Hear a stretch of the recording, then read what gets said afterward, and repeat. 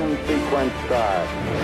6, 5, 4, 3, 2, 1, 0. This is Ignition. Welcome to Ignition, a radio show and podcast for the new evangelization. I'm your host, Dr. Chris Bergwald. And I am Father Andrew Dickinson. And we want to launch your own efforts to explain the Catholic faith and to invite others to live it. Before we get into today's topic, we want to remind you that we love listener feedback. So if you've got questions about today's episode or ideas for future episodes, please contact us. Father, 2 easy ways to do so are... You can email us using the email ignition@sfcatholic.org. Or you can tweet at us using the Twitter handle of SFDiocese, SFDIOCESE, and throw the hashtag Ignition on there with your question or suggestion, just so we know that we're the ones you're trying to tweet at. Exactly. Father, we use that open every show. I hear my wife in the background, slow down. And, you know, you singers, they practice. Like, I need to practice. Yeah. Practice more, speaking more distinctly and slowly sometimes. You bring this up on when we have like one of the longest outlines we've ever had for a show. I know, right? Exactly. Okay. Detail is good. So it is, because you have to be very careful about how you use your tongue when you speak. It's all part of pronunciation. Because we don't want your tongue to get cut out by somebody. Or make it sound as if you have eaten your tongue. Exactly. Do you know what I had for lunch today? What did you have for lunch, Father? I ate tongue tacos. No! Yes. Well, tongue taco. A tongue taco. Just one, huh? Well, yes. that tells us everything. You only had one. Well, I only ordered one because I wanted to try a different flavor as well. And it was good. You'd order it again. Tender and tasty. You know, sometimes people can have a harsh tongue, but sometimes that's necessary. It is, sometimes, including people like St. Paul, who was accused by others as having a harsh tongue. He was. And we're going to talk about Paul once again in today's episode of Ignition. Yes, because we're continuing our little episodic journey through the books of the New Testament. Right. Are we going to do this for the Old Testament? And we'll see. Judith is pretty awesome. I'm planning on it. Okay. And so we're continuing to follow through. Many of you might be following us with your own scriptural sources, maybe, or like the Ignatius Catholic Study Bible that Dr. Bergwald sources quite a bit for this. But today we're going to St. Paul's letter to the Colossians. Right. So not the Galatians. What? Galoshes, like on your feet, yes, on your shoes. But they're the Colossians, but there's Galatians. There is, but that doesn't sound as much like Colossians. So if Galatia and Colossae had kids, wouldn't they be Galatians? Oh, they'd be Galatians. Yes.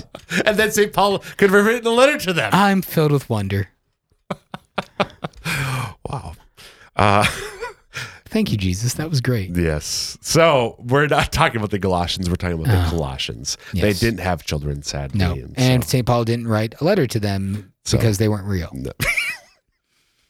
So, yes, today, the letter of St. Paul to the Colossians. And so, who wrote this letter? I think St. Paul did. I think he did. So the letter, the author refers to himself as Paul in both the opening verses and the conclusion of the letter. And that was accepted for century upon century until modern critical biblical scholarship arose. Thank you very much. In the early 19th century, actually, there's a lot to thank modern critical biblical scholarship for.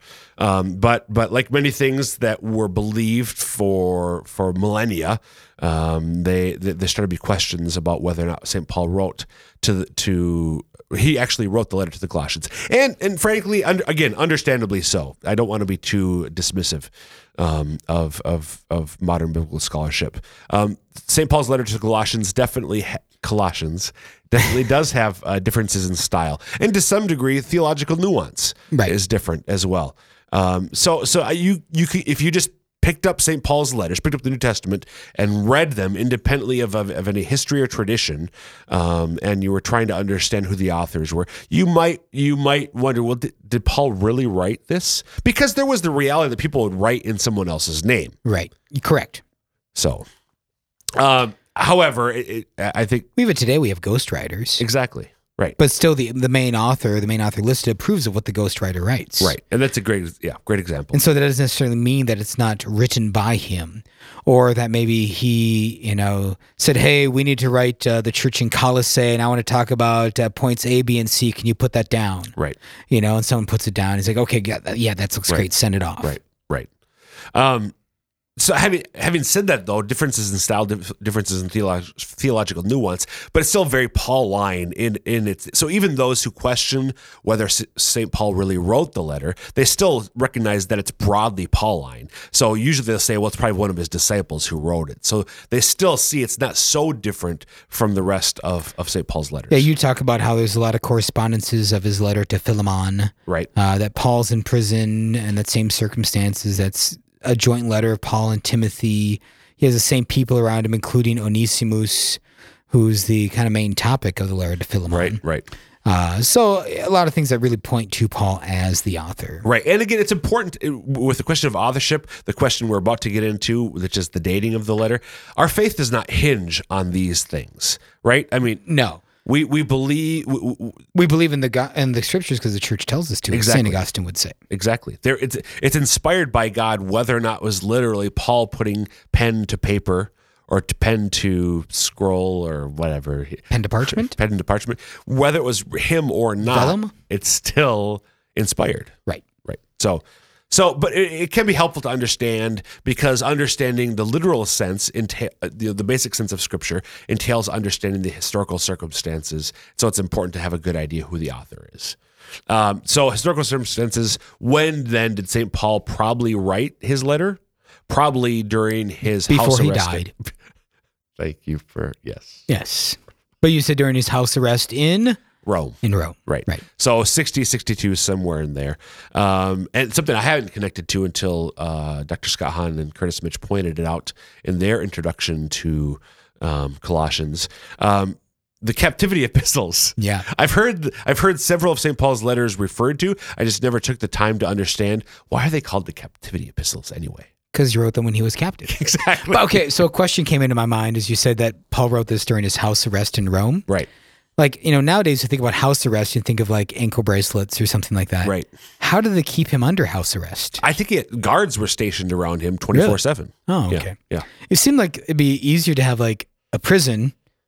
Yeah. And have him be in a prison, and then you have like one guard over like 8 cells instead of like 2 guards. And this for is like one prison. Pure speculation. I don't know. Is it because of his status as a Roman citizen? Is it because the charges weren't sufficiently founded? I don't remember why, or I don't know why it was just house arrest. Yeah, that'd be a good question.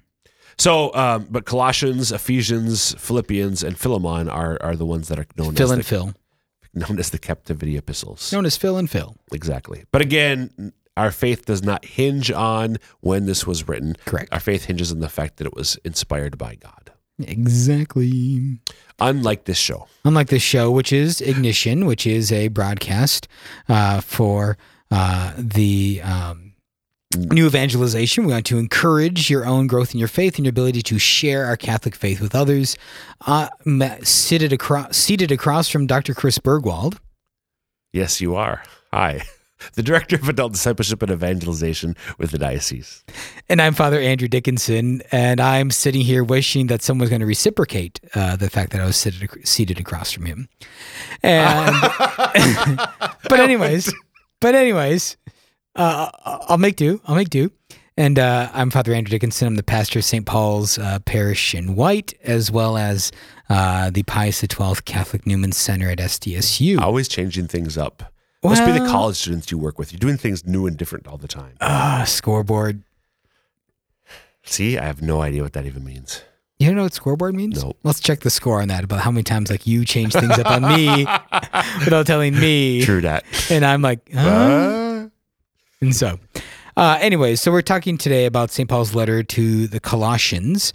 And if you'd like to email us, if you have any questions about today's episode or suggestions for future ones or recommendations for radio etiquette, you can do that emailing us ignition@sfcatholic.org, or you could tweet at us using the Twitter handle @sfdiocese, DIOCESE, using the hashtag ignition so it gets to us. Exactly. So we looked at authorship, date, destination would be the next topic for us to look at. Colossae. Colossae. So this was a city that was built, what's modern day Western Turkey. There's a river there, the Lycus River, that the city of Colossae had been built on. This was the Roman province of Asia. So you hear about... As opposed to Asia Minor. Right. What's the difference, Father? I don't know. Oh. I was kind of asking. I don't know. Do you know? I know. I think the Roman province of Asia and Asia Minor are the same thing. Oh, okay. As distinct from what we think of as the continent of Asia. Right. So, like in the Roman world, Asia was pretty much like Turkey, Israel, Syria, places like that. Right. Exactly. Yeah. Anything across the Bosphorus, I think. Anything east of Greece. The Bosphorus is the strait that divides Greece and Turkey today. Modern day Greece from Turkey. Yep. So Colossae had been a thriving center of industry, but by the time that St. Paul would have been writing this letter, it had been in decline. So, Father, one of the things that was interesting to me about the church in Colossae that he was Grecian writing Rust to, Belt. Yes, exactly, the Grecian Rust Belt, or the Turkish Rust Belt, as the case may be. Well, I mean, it's Greek culture, though. Colossae is a very Greek name, isn't it? It seems so. Okay. Yeah. So you're going to say the interesting thing about this. Paul had neither founded nor even visited. What authority does he have? Who does he think he is? An apostle? Sorry, I use the inflection version. I want to say an apostle. Yes, that was, yes. An apostle? So if you read, and we encourage you, by the way, as we do every time, hopefully, we air an episode looking at the letters and books and documents of the Bible, don't just take our word for it. Read it yourself. Not all the scripture around it, the document itself. So in this case, read St. Paul's letter to the Colossians yourself. It's about 4 or 5 pages long, for goodness sake. I should probably take my own advice. Whoa, what are you saying? It's been a while since I read Colossians from beginning to end. Yeah, probably for me too. So, I read. Oh, I'm just trying to think of the last time we read it in the office of reading. So I didn't read it in one sitting, but like over maybe 3 or so days. Right. It took him 3 days to read it. No, over 3 days, I read like a little bit at a time. Yes. Yep. So Paul didn't visit or even found the church in Colossae. It had been, as he tells us in his letter, it had been founded by a native Colossae, Epaphras. Believe is the way you pronounce his name. Epaphras, again, a native of Colossae, had founded the church there. A church composed mostly of Gentile Christians. So uncircumcised Gentiles who had become followers of Jesus Christ were the primary members of the church in Colossae. Yep. So in this letter, Paul is responding from having a visit from Epaphras. Do you know where that is? Does he mention the visit from Epaphras? No. Where he is at the time? No. Does he mention that he had a visit from Epaphras when I think he writes so. the letter? Okay. I think he does. But so that Epaphras had traveled to Rome to update Paul on what was going on, and Paul then responds by writing a letter to the whole community. And so one of the challenges they're facing is that there's people planting doubts about their new Christian faith. We're not sure exactly who they were. When does it mention? St. Paul just alludes to, so this is chapter 1, verse 7, talking about the grace of God and so on. As you learned it from Epaphras, our beloved fellow servant, he is a faithful minister of Christ on our behalf and has made known to us your love in the Spirit. So he made known to St. Paul what was going on in Colossae. So he goes and seeks out the authority of Paul and the help of Paul in that regard. Right. Very important to notice that about it. Because Epaphras seeking out the apostolic authority. Right. And Epaphras being he was a native of the city, but he'd been converted presumably or possibly by St. Paul in some of the area cities where Paul had founded the church.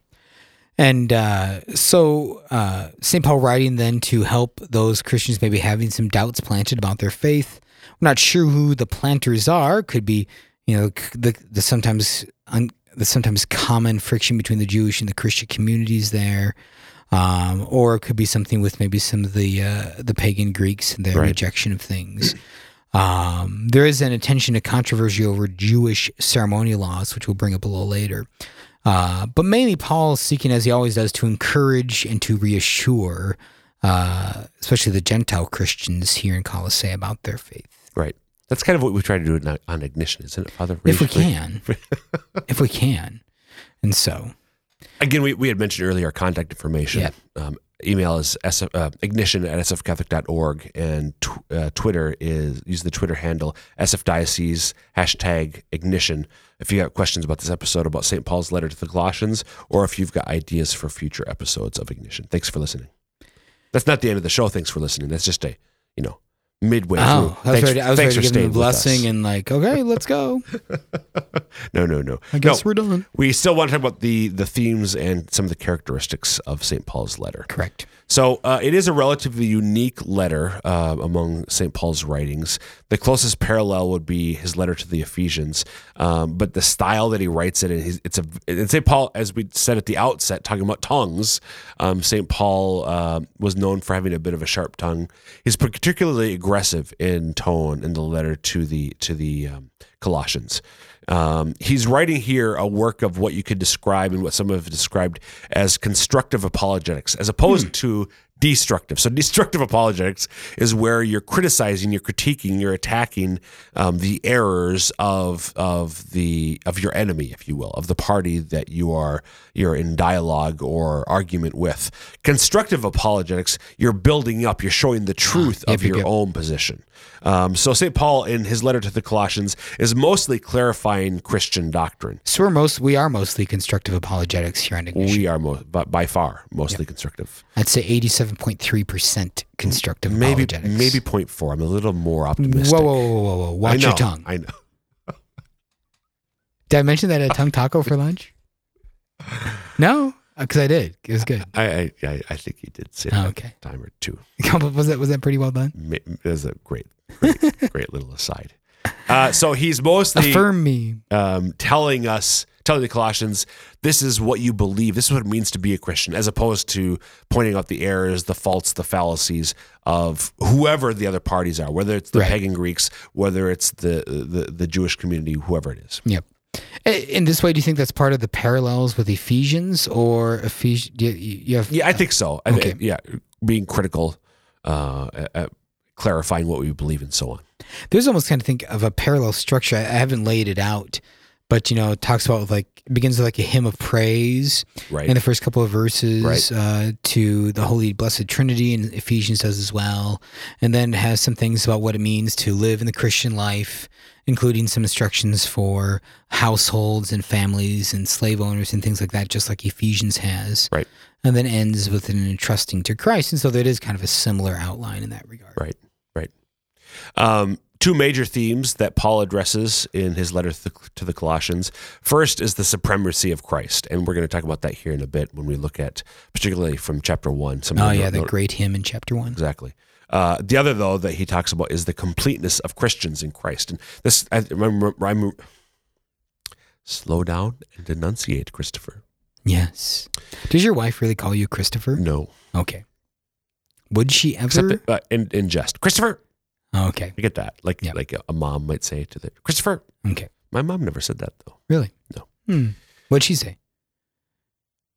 Chris. Okay. Middle name? Thomas. It has to be Christopher Thomas. No, I never got Christopher Thomas. Okay. The completeness of all Christians, even doubting Thomas in Christ. Right. Yeah. Being bared by the Christ bearer. I'm reminded of our topic from last week, though, Father, poverty, and how we're all called to imitate Christ in poverty, chastity, and obedience is what we're talking about here. This week, the completeness, we find the fullness of who we're meant to be in Jesus Christ. Right. That we're called to be in Christ, and that way that Christ is all in all. It's not just a fancy song to sing in some way. Right. Yeah, and it's so hard to think about that. I think it's so difficult in our day and age to understand how the early Christians just latched on to that completeness in Christ. There's actually this is kind of a tangent. Go. But so there's a book by a cardinal recently, Cardinal Robert Sarrat, who's a French-speaking cardinal from French Africa, I think Guinea. Yep. I don't know how to pronounce it. But he serves in Rome for the Holy Father, for Pope Benedict Emeritus, and now for Pope Francis. And you just like his radical way of living the gospel life, it's totally different from the Western mindset. When he was an archbishop in Africa, he would go and fast on nothing but the Eucharist for 3 days, like every couple of months. Really? Yeah. He'd do like a little retreat and just like he'd pray mass and that's all. No food, no water. No water? No water in Africa. Every couple of months, 3 days. In order to... Oh my gosh. Yeah. But I mean, just like here in the United States, it's like, oh, got to stay hydrated. And again, I mean, if you could see my 20-ounce bottle of water. But, and if anyone has seen me in real life, I'm almost always drinking water. Right. But, just that beautiful idea that they are complete in Christ and not complete by anything else. Wow. Carlos Sirah, Sirah, I believe is how you pronounce his last name, or spell his last name. It's spelled Sarah. Sarah, Sarah. Yep.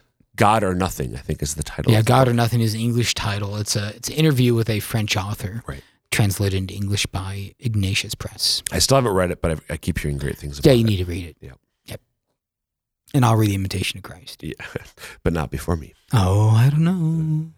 So, Colossians chapter 1 and some passages to look at. Chapter 1, verses 15 to 23, especially here. And this is about the person of Jesus Christ himself and his work that he has done. And it's incredibly beautiful. And part of this is actually used in the liturgy of the church in occasional evening prayers. Oh, sure. Right. On a weekly basis? Yep. Okay, so say more. About the evening prayer or about the text? The text. Okay, yeah. So it's a beautiful praise of God. Jesus is the image of the invisible God, the firstborn of all creation. For in him were created all things in heaven and on earth, the visible and the invisible, whether thrones or dominions or principalities or powers, all things were created through him and for him. He is before all things, and in him all things hold together. He is the head of the body, the church. He is the beginning, the firstborn from the dead, that in all things he himself might be preeminent. And it goes on, but just this, again, effusive praise of Jesus Christ. So why when you thought of this, so is it because you pray it weekly that you thought of it, or why did you think of this? Yeah, I think a couple reasons. One, I mean, to pray this is to declare yourself in the battle of this world. To pray this passage is to declare yourself against any false gods, which is a dangerous thing to do. But it's the right thing to do. But it will lead to challenge and to difficulties and things like that of spiritual nature. Right. But it's part of, just that reality that we need to be living in, consciously living in, purposely living in, that Christ is the ruler of all, and anything else that claims authority but claims to have authority separated from Christ is opposed to him. Right. What else strikes you from Colossians? Yeah, so we also talked about the little, chapter 1, verse 24. So right after hearing about this great humility of Christ, there's also this great passage about voluntary sufferings, which, I mean, if we end up just ending the show that's talking fine about this, yep. Okay. So, some people wonder, like, why do you Catholic Christians, fast? Why do you talk about offering it up? Why do you talk about uniting your sufferings or things like that? Why do you do this? Because Jesus died once. Isn't that enough? Isn't Jesus' death enough for you, Dr. Bergwald? No, it's not. It's not. Well, why do you get such a crazy and horrible idea? And why do you hate Jesus so much that you have that idea? Because Paul tells me to.